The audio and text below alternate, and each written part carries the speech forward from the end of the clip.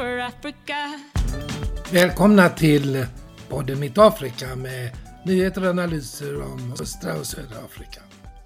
Denna gång det kontroversiella flyktingavtalet mellan Storbritannien och Rwanda, lösningen eller en win-win-avtal. Ytterligare avslöjande om korruptionen under president Zuma i Sydafrika. Ett inslag med intervju om motorcykeltrafiken i Östafrika. Och till slut några spännande kortnotiser.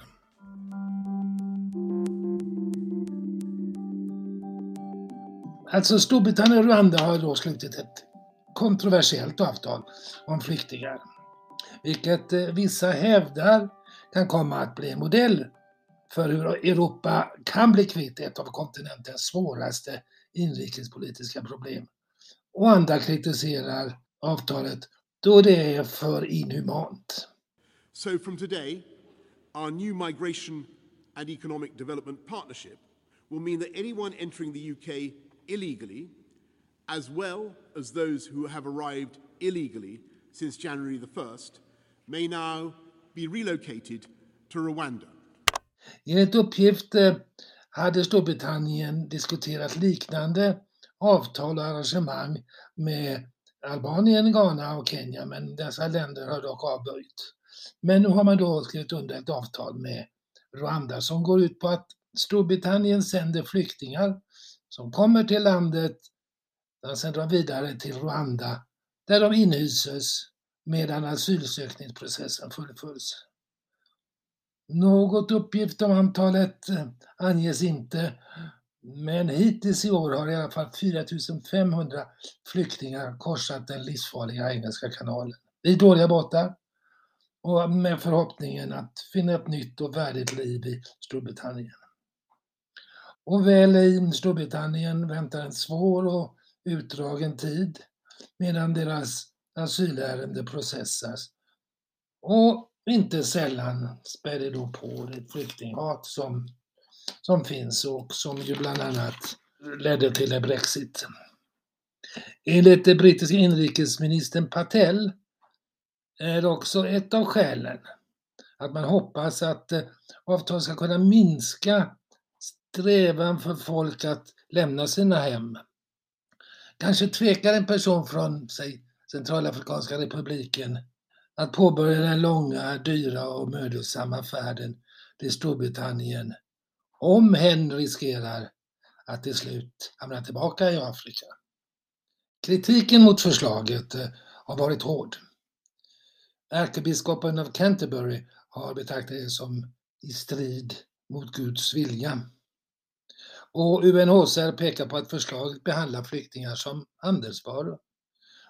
Och även om Rwandas behandling av flyktingar anses generellt vara godtagbar i alla fall, så reses många frågetecken över dessa flyktingars möjligheter till assimilering och integration i det rwandiska samhället. Rwanda har mycket att vinna på detta avtal. Storbritannien betalar över 1,5 miljard kronor på detta initialt 5-åriga arrangemang. Och sen betalas ett belopp för varje flykting som jag har sett uppgift på skulle vara 370 000 kronor. Men anser nog ändå den stora vinsten är politiskt. Rwanda slipper nu en av de hårdaste kritikerna av sina brott mot de mänskliga rättigheter. Storbritannien riktade senast förra året kraftig kritik mot Rwanda i FN. Och nu i samband med att avtalet undertecknades så beskrev Storbritanniens inrikesminister Patel Rwanda som ett säkert land med respekt för lag och ordning. Ordentligt lappkast. Så än en gång tycks den skickliga politikern Kagame ha lyckats med att slippa kritiska röster. På sistone har ju också Frankrike mildrat sina uttalanden och säkerligen ett av skäl till det att Rwanda har satt in militära insatser för att försvara franska Totals mångmiljardsatsning på utvinning av naturgas i norra Mosambik. Jag ska avsluta och säga med att vi redan tidigare vet att Danmark också diskuterat ett liknande arrangemang och jag tror att fler europeiska länder kommer att följa.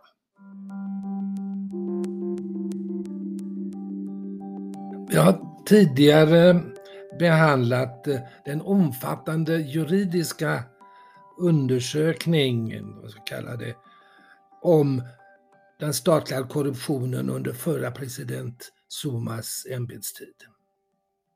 3 delrapporter har publicerats och avslöjandena har varit mer skakande än vad de flesta fruktade, och det säger inte lite. Nu har den 4:e och näst sista delrapporten publicerats och den ger en detaljerad redogörelse för hur bröderna Gupta, de 3 stycken, lindade Zuma runt sina fingrar, eller som det uttrycks, he would do anything that familjen Gupta wanted him to do for them. Jag jobbade och bodde i Sydafrika under större delen av Zumas tid vid makten, och då sades det att Sydafrika styrs inte från presidentens kontor i Union Building utan från Guptas mansion i Saxonwold i Johannesburg. På ett ofta öppet, flagrant manér styrde det landet. Beordrade Zuma om utnämningar och kallade in högre befattningshavare för att ge dem olika direktiv. Man plundrade landets ekonomi, främst genom att styra de många statliga bolagen.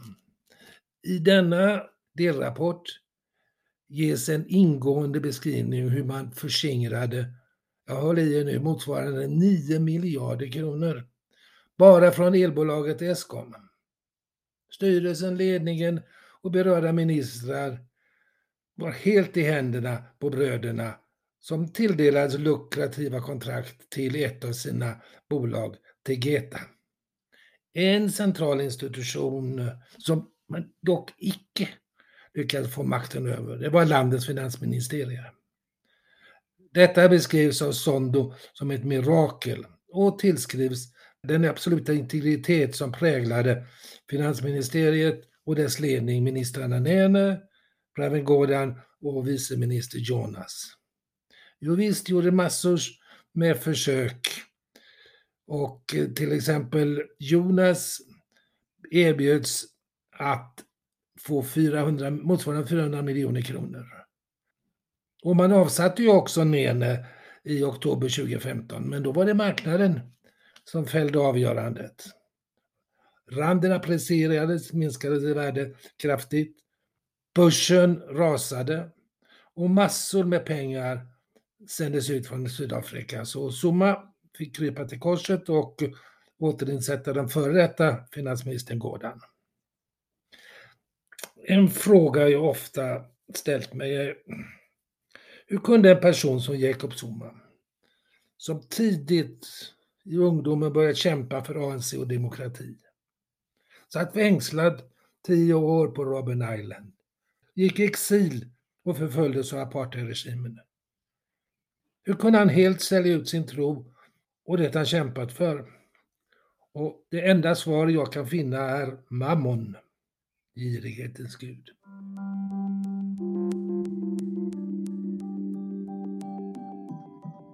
Ja, vet ni vad det här är för ljud ni hör nu? De 1 sekunder.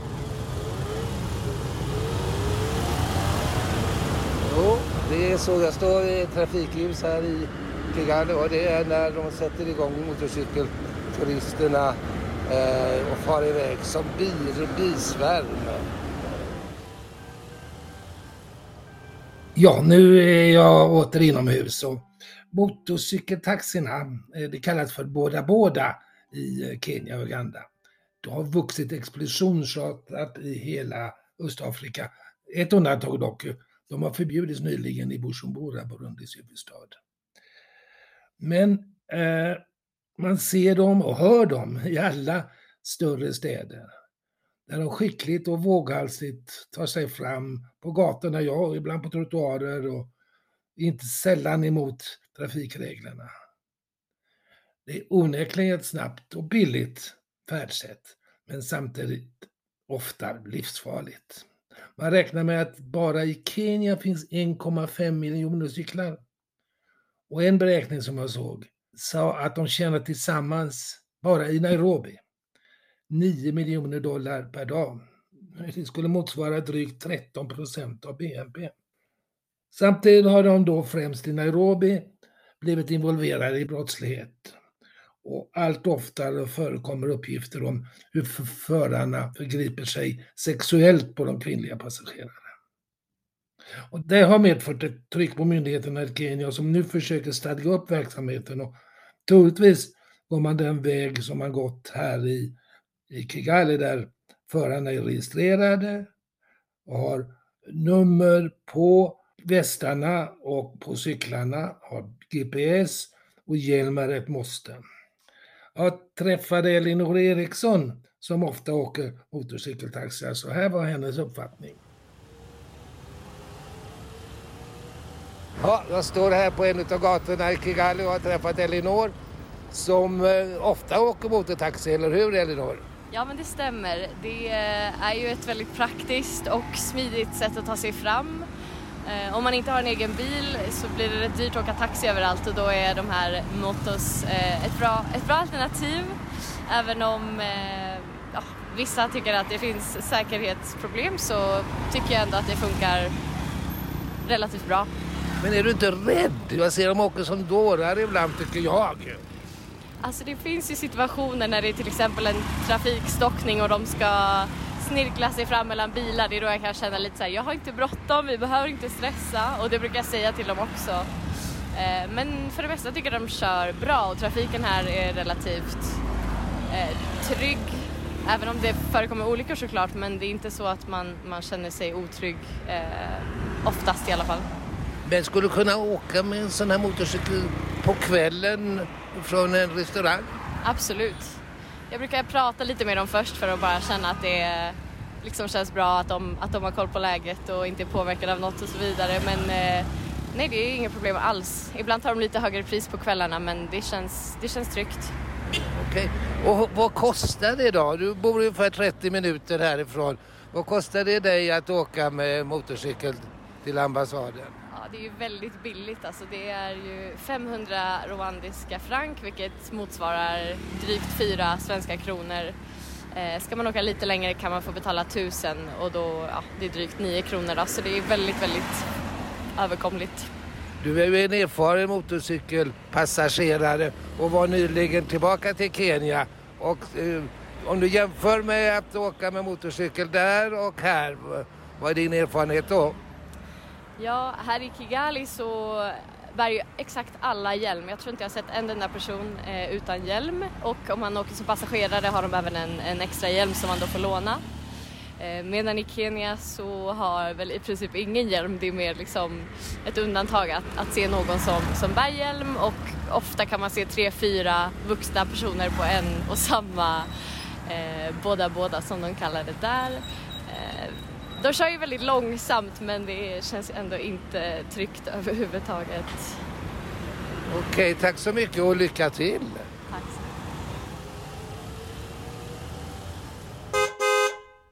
mycket. Och så våra kortnotiser. Kenias tredje president Mwai Kibaki har gått bort 90 år gammal. Han tog över presidentämbetet 2002 efter den maktfullkomlige Arap Moi. Kibaki betraktades som en gentleman, och eftermälet har också varit tämligen vänligt. Och som en välutbildad ekonom lyckades han också få landets ekonomi på fötter. Han misslyckades dock med att få bort korruptionen, trots att han tillsatte en särskild statssekreterare, John Githongo, som dock tvingades bort och fick fly Kenya. Det fruktansvärda våld och mördande som också ägde rum när Kibaki blev omvald 2007-2008 väger också tungt i den negativa vågskålen. Ja, och så åter till Rwandas president Paul Kagame, som under de 2 senaste månaderna har haft ett späckat reseprogram. Han har besökt Kongo-Brazzaville, Zambia, Egypten, Jordanien, Qatar, Mauritanien, Senegal, Belgien, Kenya 2 gånger och Tyskland också 2 gånger. Det hela, möjligen med Tysklandsbesöket, har att göra med att han i slutet av juni stod värd för toppmötet för det brittiska samhället. Ett toppmöte som skjutits fram 2 gånger nu. Kanske ändå det viktigaste besöket det som skedde sist till Uganda. För Uganda hade han inte varit på 4 år. Och han var där och deltog i firandet av 48-årsdagen för president Musevenis son Kainerugaba, som av de flesta betraktas som Ugandas blivande president. Men han fick också ett längre bilateralt möte med Museveni själv och ett tecken på ett avslut av de infekterade trätuberbröderna emellan. Ja, kanske det. I Lesotho verkar den tidigare inflytelserika premiärministern Tom Tabanes maktposition gå mot sitt definitiva slut. Äntligen skulle man vilja säga, då gubben snart fyller 83 år och står anklagad för att tillsammans med sin nuvarande fru ha planerat mordet på sin förra hustru. I ett försök att behålla makten hade Tabane med sina kumpaner lyckats få till stånd en förtroendeomröstning i parlamentet, men den vanns dock överlägset av den sittande premiärministern Mokgweetsi Bayoro, som därmed har befäst sin position. Ja, ett av de ämnena vi tvingas ta upp allt för ofta i podden är våld mot kvinnor. Enligt en studie av det anrika kanadensiska universitetet McGill och WHO har nästan hälften, 44% av kvinnor i centrala Afrika och nästan lika många i Östafrika varit utsatta för fysiskt och eller sexuellt våld, ofta bägge två förstås. Värst drabbade kvinnor i DR Kongo och Uganda. Globalt utsätts mer än var 4:e kvinna av detta våld enligt studierna. Fruktansvärt. Förbättrad utbildning är en av Zambias president Hichilemas viktigaste vallöften och en prioritet för hans regering. Hichilema pekar ofta på sig själv som ett exempel där han som litet barn barfota gick långa sträckor till sin skola. I årets budget har man också ökat anslaget till undervisningssektorn med 32%. Man har ökat antalet stipendier för universitetsstudier, bland annat med pengar som Antikorruptionskommittén tagit in.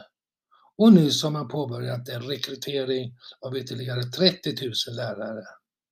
Ja, Hichilema har rätt. Utbildning är vägen ur fattigdom.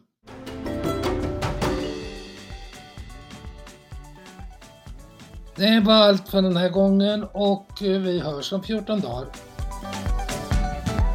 We're all Africa. We're all Africa.